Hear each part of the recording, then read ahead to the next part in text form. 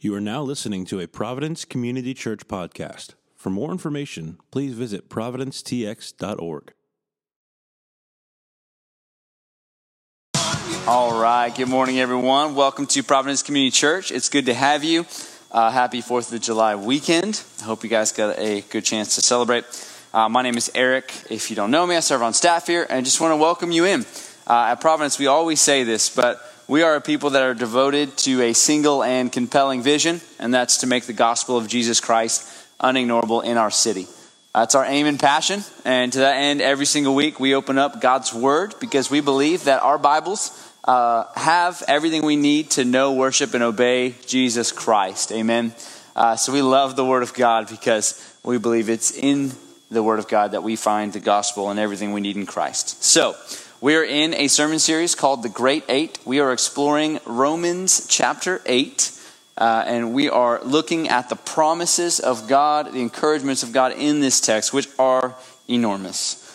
So we're going to be in Romans chapter 8, starting in verse 9 today. If you have the joy of having your Bibles this morning, you could turn there to Romans chapter 8. If you didn't bring a Bible this morning, we do have some hardback black ones in the seats in front of you. You can grab one of those. It'll be on page 944 in those Bibles. And we'll also have it on the screen if technology is your thing. All right, so Romans chapter 8, starting in verse 9. And if you're able to this morning, when we get there, if you could stand with me for the reading of God's Word.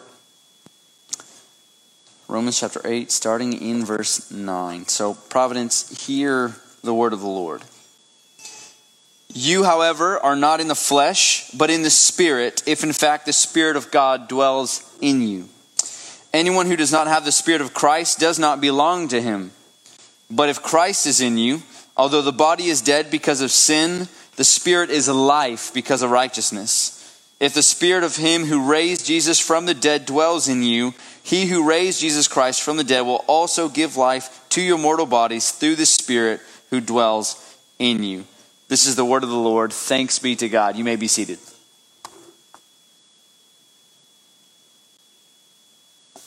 Good morning, everyone. I want to say happy 4th of July weekend. So glad that you're able to join us. I want to say welcome. Welcome to everybody who's joining online and obviously in person. We just want to say we're glad that you made us a part of your week. Like Eric said, we are continuing our sermon series entitled The Great Eight as we walk through Romans chapter 8. In case you don't know who I am, my name's Kort. I'm one of the pastors here at the church. And so I'm eager and excited to kind of continue in. We've been walking verse by verse, line by line through Romans chapter 8, talking about the promises of God. And what I'd like to do, since we're starting to kind of take a turn in chapter number 8, I know Eric just read the particular focus text that we're going to be in. I just want to start at verse 1. I'm going to read through verse 11 and then pray and ask the Lord to help us this morning. So you don't have to stand or anything, but you can just kind of follow along. And what I want to do is just kind of frame where we've been and where we're headed just by reading those first 11 verses aloud. There is therefore now no condemnation for those who are in Christ Jesus. For the law of the Spirit of life has set you free in Christ Jesus from the law of sin and death. For God has done what the law, weakened by the flesh, could not do. By sending his own Son in the likeness of sinful flesh, and for sin, he condemned sin in the flesh, in order that the righteous requirement of the law might be fulfilled in us, who walk not according to the flesh, but according to the Spirit. For those who live according to the flesh set their mind on the things of the flesh. But those who live according to the Spirit set their minds on the things of the Spirit. For to set the mind on the flesh is death, but to set the mind on the Spirit is life and peace. For the mind that is set on the flesh is hostile to God, for it does not submit to God's law. Indeed, it cannot. Those who are in the flesh cannot please God. You, however, are not in the flesh, but in the Spirit. If in fact the Spirit of God dwells in you, anyone who does not have the Spirit of Christ does not belong to him. But if Christ is in you, although the body is dead because of sin, the Spirit is life because of righteousness. If the Spirit of him who raised Jesus from the dead dwells in you, he who raised Christ Jesus from the dead will also give life to your mortal bodies through his Spirit who dwells in you. If you'll bow your heads, let me pray for us. Father, thank you. Thank you that we have the freedom to read your word aloud, to sing to you. We've been given that great privilege to do so without fear of retribution or fear of censorship. And we're just so grateful, my God, that we have that opportunity, and we don't want to take it for granted. So we say thank you. And we also pray for our brothers and sisters all around the world who don't have that privilege. And we ask that you would give them great courage in the face of adversity, great strength, and most of all, my God, you'd give them joy that only comes from you in the face of hardship like that. And so now, my Lord, we ask, Holy Spirit, would you open the eyes of our hearts that your word would find follow ground there, and that there would be fruit that's produced as your word is sown into our hearts, that we would begin to be changed, our affections, our desires, our minds, our will, conform us to your image, Lord Jesus. And we pray that it would be for your glory, for our good, and for our joy. We just need your help. We know it's not our disposition, it's not our inclination, so just help us, God. Now we ask in Jesus' good name. Amen. So these 11 verses, of course, are chocked full of wonderful, amazing truth, particularly truth about God. So Romans chapter 8, we've already said, has no imperatives in it, actually. It has no commands in it explicitly. It's a chapter about God's glory. It's a chapter about God's grace. It's a chapter about just how amazing God is. And here's the thing that we need to make mention of. I didn't mention this before. If you take away the articles like and or the or is out of the book of Romans itself, and you just did an algorithm and said, what's the word that's most commonly used in the book of Romans? The word most commonly used by Paul in the book of Romans is God. Every 46 words you hear Paul talking about God. So it's not primarily us that Paul's talking about. It's not primarily our sin, although he addresses our sin. It's not primarily the law or the Old Testament, although he addresses those things. It's not historical figures like Adam, although he addresses those things. It's God. The heart of the book of Romans, and I would say the heart of the book of Romans, which is Romans 8, is a story. It's a message about just how glorious God is. And Paul right here, in particular, in verses 9 through 11, he's talking about the glories of God that by faith, you and I, every person who has placed their faith in Jesus Christ belongs to Jesus. What an amazing truth. We belong to Christ. Now, obviously, he's doing that in the negative term. He's doing it by saying the opposite, right? He's saying if we don't have the Spirit, then we don't belong to Jesus. But then, of course, the reverse would be true too, which is that if we do have the Spirit, which we know, how do we get the Spirit? Well, we don't get the Spirit by, getting in line for it and making sure that we're there early and making sure that we do good. We get the Spirit. Everyone in this room and everyone who's watching me online has everything that it takes in order to receive the Spirit, and you have it in spades, namely sin and brokenness. That's what we all have. We have it in spades, and what we need is the acknowledgement of that and coming open-handedly to Christ and saying, what you have is everything that I need, and what I have is nothing. And then the Spirit dwells in our hearts. And then, of course, what Paul's saying here is that we belong to Jesus. Now, this idea of belonging, I think it requires some thought. What does it mean to belong to Christ first? And then secondarily, if we don't belong to Christ, whom then do we belong to? Because I think that's important too. It drives back to the question of authority, of course. Like, for instance, if wives in the room or moms, or maybe you just have a roommate, when you have your roommate goes through the house, or if my mom goes through the house, they say, whose shoes are these in the middle of the floor? By the way, if you're married, that's rhetorical, right? Because your spouse already knows whose shoes they are. But it's a question of ownership. Who owns these shoes? Who's responsible for these shoes that's not taking responsibility for these shoes? Or if you're at a party, maybe you're at a July 4th party, you're at home group, you're ready to leave, you get in your car. Anybody had this happen? It's miserable. You get in your car, you put it in reverse, someone's behind you. So you kind of put it back in, park, and you go back in. And if you're going back into somewhere where you need masks now, that's even worse. So you put your mask on. And your question is, whose car is this? Or to whom does this truck belong? You probably don't speak like that, but just, whose truck?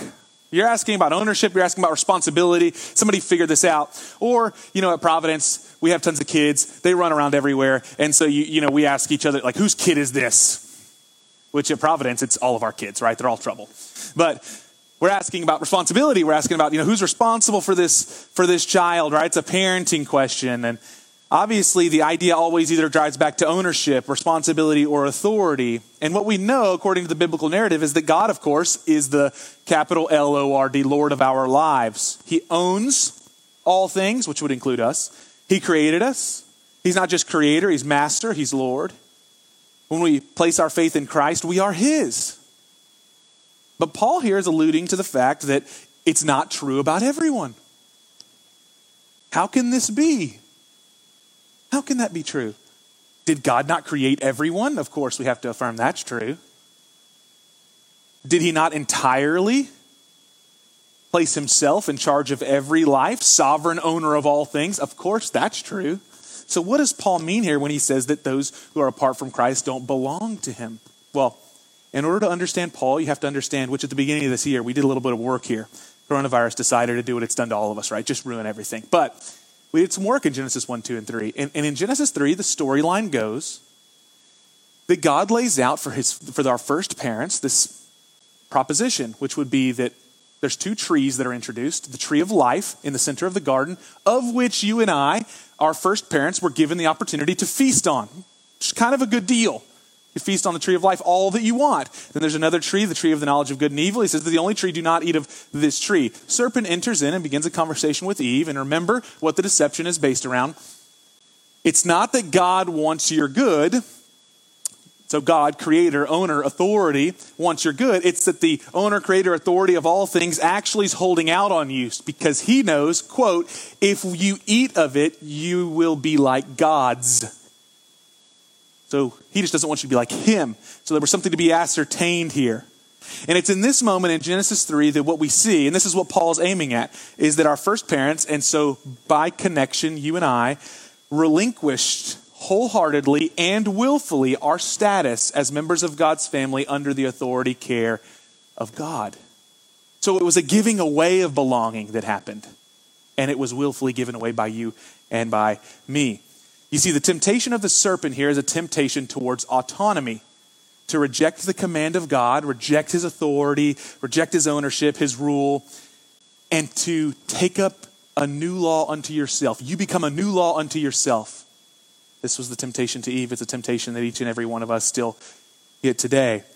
Eve chose to belong to no one, but to be free of God. It was, and especially on a July 4th weekend, this might be important for us. This idea of freedom that was presented to Eve was to be free of God and autonomous unto herself.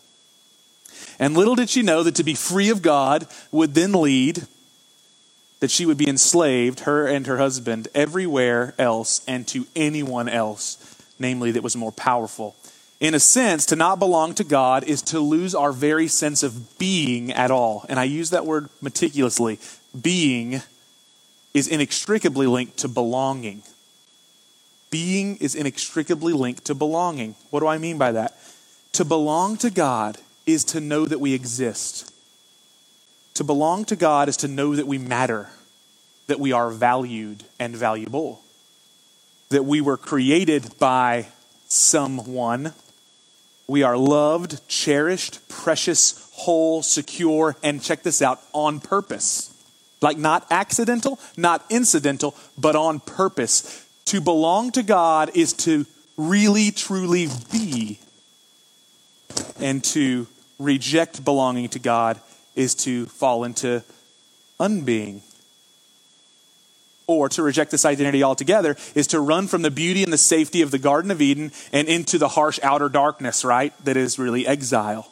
And that's what Paul's getting at here. He's basically saying that for all of us who are outside of Christ, that because there was no belonging, there was this exile. We had left home and we were out in the middle of nowhere, lost, purposeless, meaningless, vanity, and only nihilism exists out there. Now, I'm going to use a name that I'm sure at least a few of you, maybe all of you have heard of.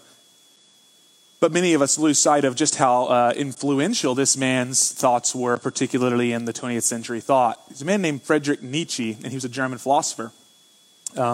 And he lived in the 19th century. So think, he was born roughly in the 1850s, and he died in 1900. And he began postulating about life and the things of life, asserting that God is dead. This later on, like 60 years after his death, you guys remember the Time magazine article that said God is dead, right? This is coming far past when Nietzsche first started to postulate about the death of God. And here's the thing about Nietzsche, for all of his flaws, and he had many, we're going to read some quotes here in a second, there's some dark stuff. There's one thing that we have to give him credit for, and that is that he was very logically consistent with that argument. That if God is dead, then he would say, and that means this must be true. And namely, this was the nihilism. And nihilism just simply means that life is meaningless.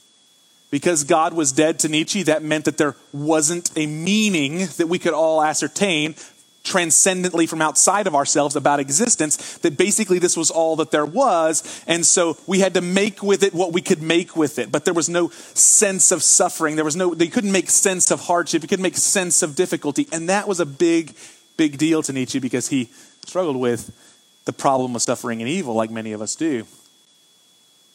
He began to postulate that there would be the Übermensch or the Übermann.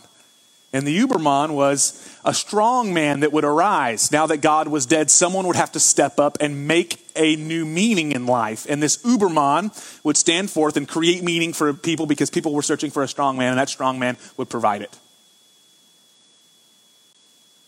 He made the case that God was simply a means through which the priest played on others' guilt. And in their moment of greatest suffering, they would merely point their finger back at the sufferer and say, it's your fault.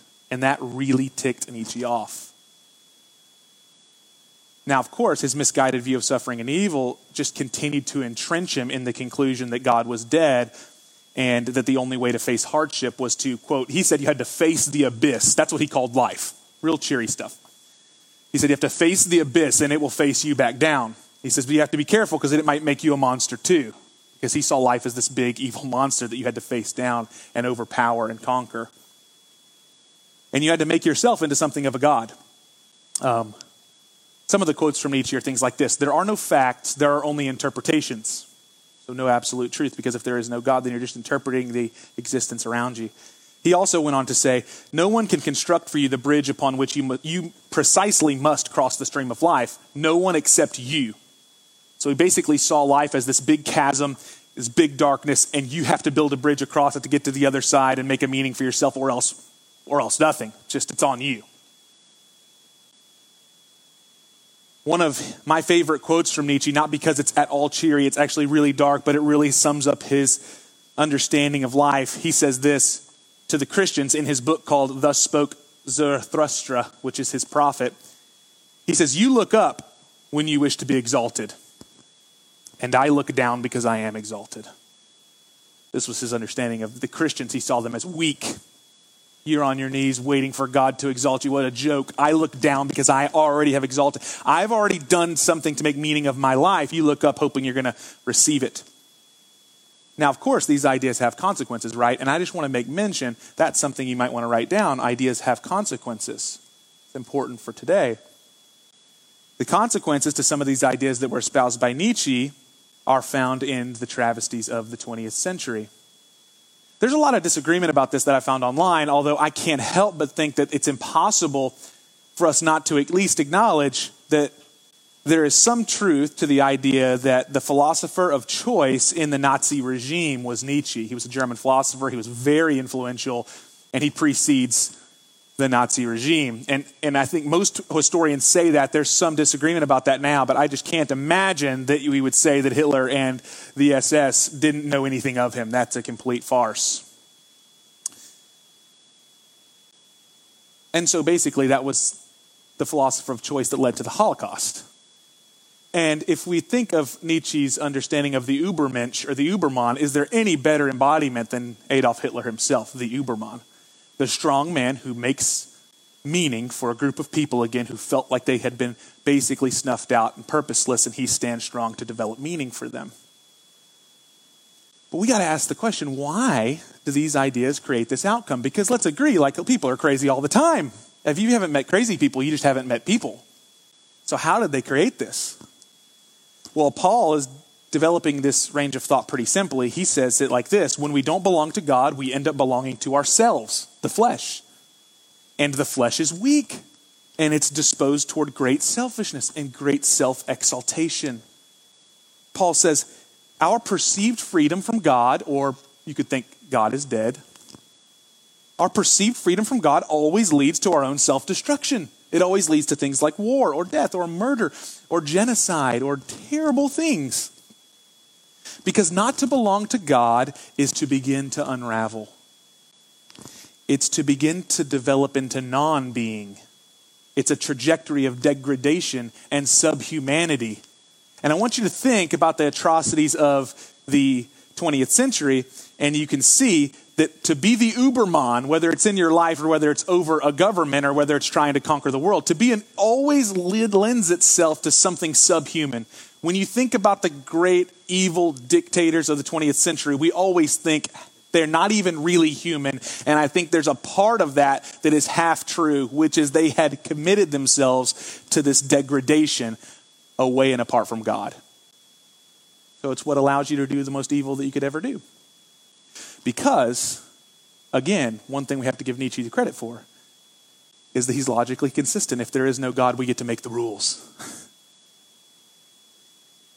And as John Piper says, that means that might always makes right. Power always decides. Now, we have to ask a better question. Better question than to just talk about the dark side, and that's pretty dark stuff.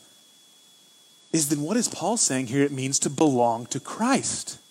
Because that's Paul's focus here. His focus is not really on the not belonging, although he's bringing light to that. He's saying that we belong to Christ, and we know this because the Spirit dwells in us. So what does it mean to belong to Christ? Well, we see in verse 10 it means to belong to Christ is that the Spirit brings life to us in this world and in this body of death, and that we can live a life of human flourishing. That's what it says in verse 10. If Christ is in you, although the body is dead because of sin, the Spirit is life because of righteousness. But I want to point out 5 joyful benefits of belonging to Jesus, and then we'll move into the last verse and kind of be done this morning. What are 5 amazing benefits of what it means to belong to Christ? Okay, let's start with the first one. 1 Corinthians 6, verses 19 through 20. This is Paul. He says this, do you not know that your body is a temple of the Holy Spirit within you, whom you have from who? From God. Check this out. You are not your own, for you were bought with a price. So what's the implication? So glorify God in your body. The first amazing reward of belonging to Christ is that we can live a life that makes God look glorious. We can live a life that glorifies God. Or another way to put that would be, Paul said earlier, we can't even please God if we live in the flesh. But for those of us who belong to Christ, you can live a life that's pleasing to God despite the fact that you and I, on a regular basis, do things we wish we didn't do and don't do things that we wish we did do. That even still, because of the Spirit, we can please God. That's kind of a good deal, right? What about number 2? Galatians 5, verse 24. Those who, give this word, belong to Christ Jesus have crucified the flesh with its passions and desires. What's the good news here? We are no longer destined to be enslaved to our animal instincts, but instead can choose to do good. So when someone says to you, I couldn't help it. For the Christian, there's a half-truth there. You couldn't help but have a disposition towards the darkness. But you can help because the Spirit lives in you on acting on it. Because the Spirit is willfully leading us into truth and goodness. And that before that, we were enslaved to our passions. Okay, 3 and 4 to go together. This one's a little Old Testament on you, but put your Bible mind on here. We are the true children of Abraham. Galatians 3 verse 29 says, if you are Christ's, then you are Abraham's offspring, heirs according to the promise. Wow. You probably didn't think when you came into church today I was going to tell you you're a spiritual Jew, and that's a good thing. But that's exactly what this text is telling us, that because of Christ, we are Abraham's offspring, and that means the inheritance of Abraham is ours. Well, what's the inheritance of Abraham, Kort? I'm glad you asked. 1 Corinthians chapter 3, verse 21 through 23. So let no one boast in men.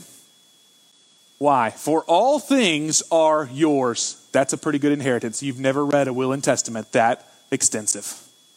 How many things? All things are yours. Whether Paul or Apollos or Cephas or the world. that's good. Or life. That's good. Check this one out.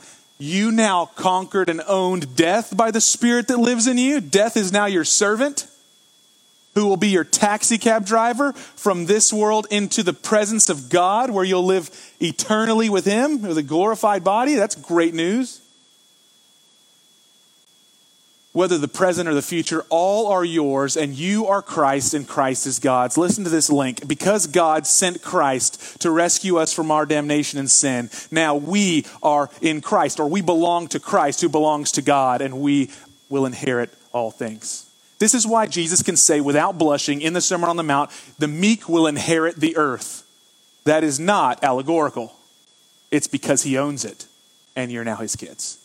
So he gets to decide, just like you will when your kids get older, which ones are going to ruin the inheritance and which ones deserve it. The only difference is we don't deserve it on our own basis, but because of Christ's righteousness. What great news. Okay, lastly, 1 Corinthians chapter 15. Now this speaks to the body, verse 22 through 28. For as in Adam all die, so also in Christ shall all be made alive. But each in his own order. Christ is the first fruits, and then at his coming, those who belong to Christ. He says, then comes the end when he delivers the kingdom of God, the Father, after destroying every rule, every authority, every power. He must reign until he has put all enemies under his feet. The last enemy to be destroyed is death, for God has put all things in subjection under Christ's feet. When it says all things are put in subjection, it's plain that he is accepted who put all things in subjection under him. When all things are subjected to him, then the Son himself will also be subjected to him who put all things in subjection under him. Now check this out, that God may be all and in all. Listen to that. That God may be all and in all. God is both owner, authority, supreme creator and ruler, and his purpose is that he might be in you through the Spirit because of Christ. That's the promise of the Holy Spirit. Not just that Emmanuel, God was with us in Christ when he came to the world, but that upon the ascension of Jesus into heaven, he sends the Spirit so that God would be in you doing a work. That's next level, isn't it? Not just that God is creator, ruler, not just that God is friend in Christ, but that God is in you and I through the Spirit. And that's his point, that's his plan. He wants to be in us. That's why Paul has this theology of us being the temple of the Holy Spirit. That's pretty powerful stuff. But what is he saying here? He's saying that means that one day the Spirit and the body will unify again, that upon Christ's final return, that Jesus has a plan that's not just for our spirit. We're not just going to be this ethereal spirit in the heavenlies, but that we actually will have a glorified body. And that whether it be cancer that racks your body right now, or whether it be another sickness, or whether perhaps all of us will die in some way, shape, or form. But Paul is saying here that for the Christian, we can look into the face of cancer and say, what a loser. The Spirit has conquered cancer. Cancer could do many things to the body that are awful and miserable, but it can do nothing to the promise of our glorified body. And it is only temporary, whatever suffering it does. It can't steal hope. It can't steal joy. It can't steal peace. It can't steal eternal realities and promises. What a loser. And even cancer ends up being our servant, and that if the Lord decides to heal us or if the Lord decides to take us on, cancer will ultimately once again just be our Uber driver to glory. Good for us. This is why Paul can say to live as Christ, to die as gain. He has such a rock solid understanding of the Spirit of God in him. Okay.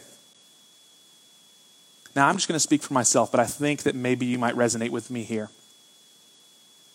I think we need more of this. I don't need any more bad news. Anybody else? I'm just done with it. I don't want any more. I'm tired of bad news. What I need more of, I do not think that the Christian church struggles with over-encouragement. I don't feel that way. I don't know about you. I don't feel super encouraged waking up. I turn on the news. It just is not, I don't know, doesn't feel a lot like whenever I was growing up watching like lamb chops, you know? Mr. Rogers, stuff like that. That just isn't my reality. I turn on the news, I'm like, why are things worse every day somehow? I think we can't get lower than we are today. Nope. It's a certainty we can do it. You know, used to be such a thing as satire news. Now it's just news all the way across the board. Satire, parody, just that has become our reality. I don't need any more bad news. And Paul seems to be here all about some really good news. He's talking about how the Spirit gives us life or human flourishing. God is about the business of bringing life to us when you look around and all you see is a city of death. I mean, you got to check out what he's saying here. You got to think, don't think, that's Paul. He didn't deal with a worldwide pandemic. Listen to me. He's writing this to Romans in Rome. It's not a socially swell moment. Under the Emperor Claudius, it was pretty bad. And that's a euphemism for bad, awful. And he's saying, man, how awesome it is to live life on this side of eternity and in the next with Christ. I need that. I need to know and be reminded that Christ, through the Spirit, is all about the business of human flourishing, and that's personal for me. That he wants that for me, and that he is going to accomplish that in me. Listen to this commentator. He's going to talk about the Sermon on the Mount here, but he's going to talk about human flourishing and just how important human flourishing and life is in the New Testament and in the Old. He says this: human flourishing is in fact a key biblical theme woven through the whole canon of Scripture. One which, when recognized, explains and enhances some of the most foundational aspects of the Bible's testimony, including the very nature and goal of God's redemption for us in Christ, who, after all, promises us eternal and abundant life. That is, the Bible, across its whole Christian canon of both Old and New Testaments, is providing its own, listen to this, God of Israel revealed in Jesus Christ, answer to the foundational human question of how to flourish and thrive. God is interested in our flourishing and thriving. And I love that he uses the God of Israel revealed in Jesus Christ, because that's the theme he's after. From the start of Genesis, where we abandoned and left what it looked like to belong and went and tried to create a home of our own in the city of man, all the way to the end when he brings us back into the city of God that we might be with him together forever. The God of Israel revealed in Jesus Christ through the power of the Spirit in you and in me is the goal. And that when God begins to bring his life in our very being, you can't have anything as a result but human flourishing and thriving. I mean, if Christians aren't the most celebratory people on the face of the earth, we're missing something here. Like we have to be missing something in what's actually gone on in the miracle of Christianity as the God of Israel revealed in Jesus Christ lives in us through the Spirit and begins to change us from the inside. The cure has already begun. I want to read to you what Ray Ortlund says here as an example, because I found this to be so helpful to think of it in these terms. The gospel breaking through in our lives is manifested like Christ taking a beachhead in the dark recesses of our soul. Think Normandy, and Christ shows up to invade your heart.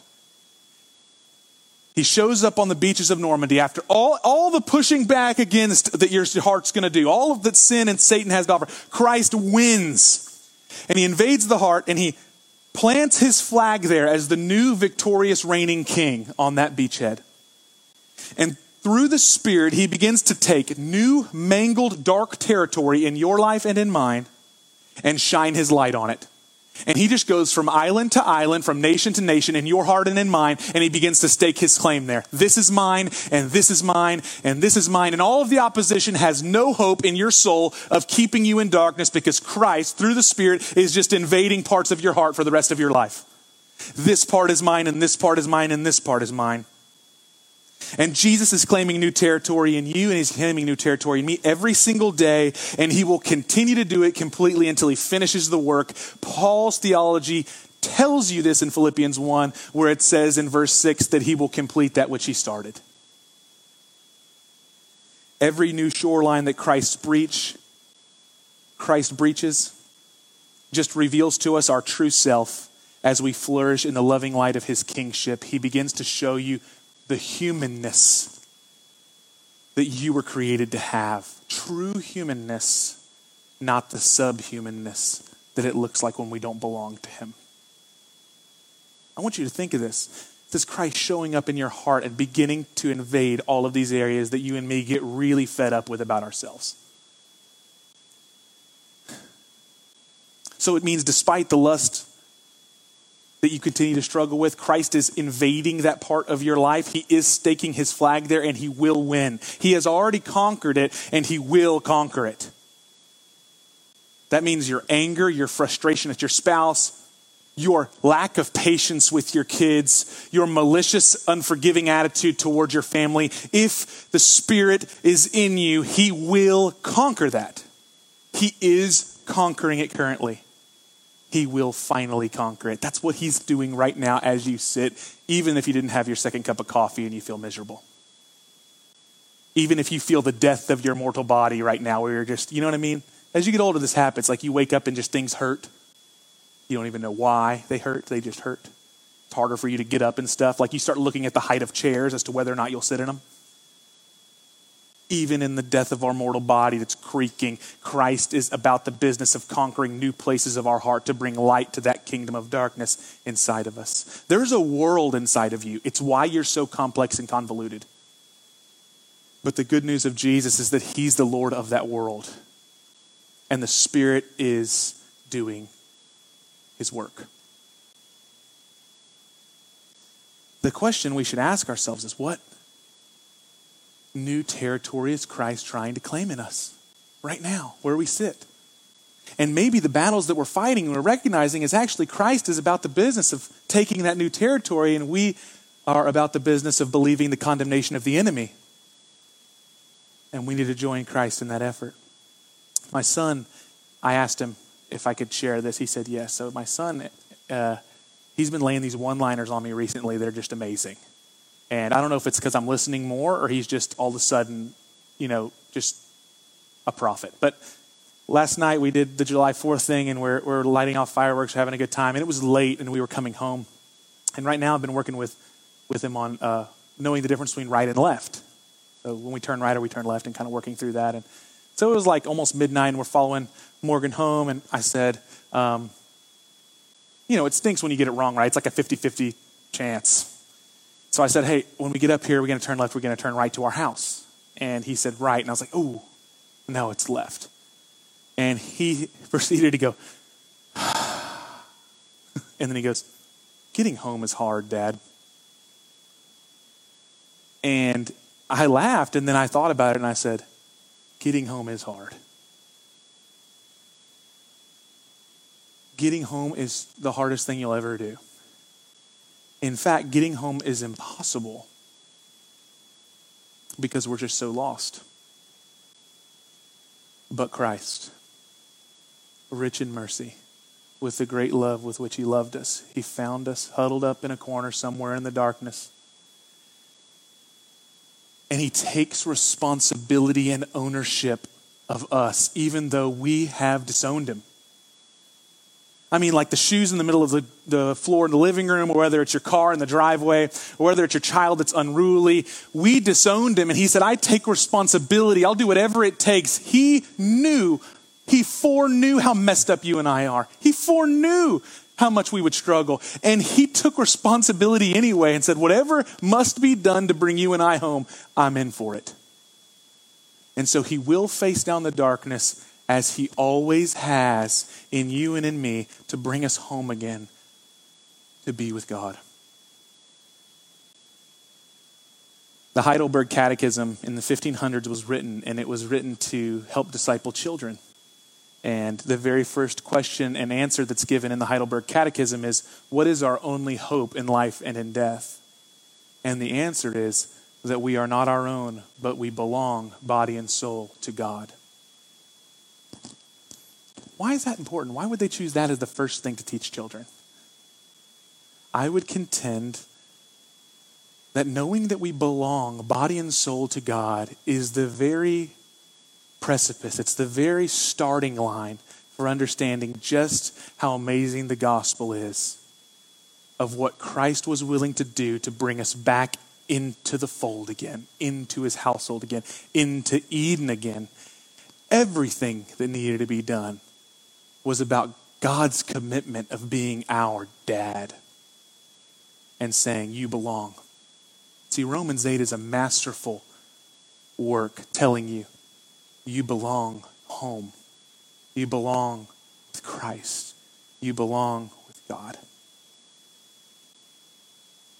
So this morning, what does it mean? It means for the one who isn't sure that you would heed the calling back home of the Father through Christ and the Spirit. And for the Christian, I just want to ask you, what part of you is Christ claiming new authority over today to bring you into confirmation and conforming to his image? He's looking to make you new. And this newness is not taking things away from you. That's the serpent's lie. This newness is human flourishing. It's what it looks like to really live. And what great news it is that he's committed to it. If you'll stand to your feet, I'll pray for us.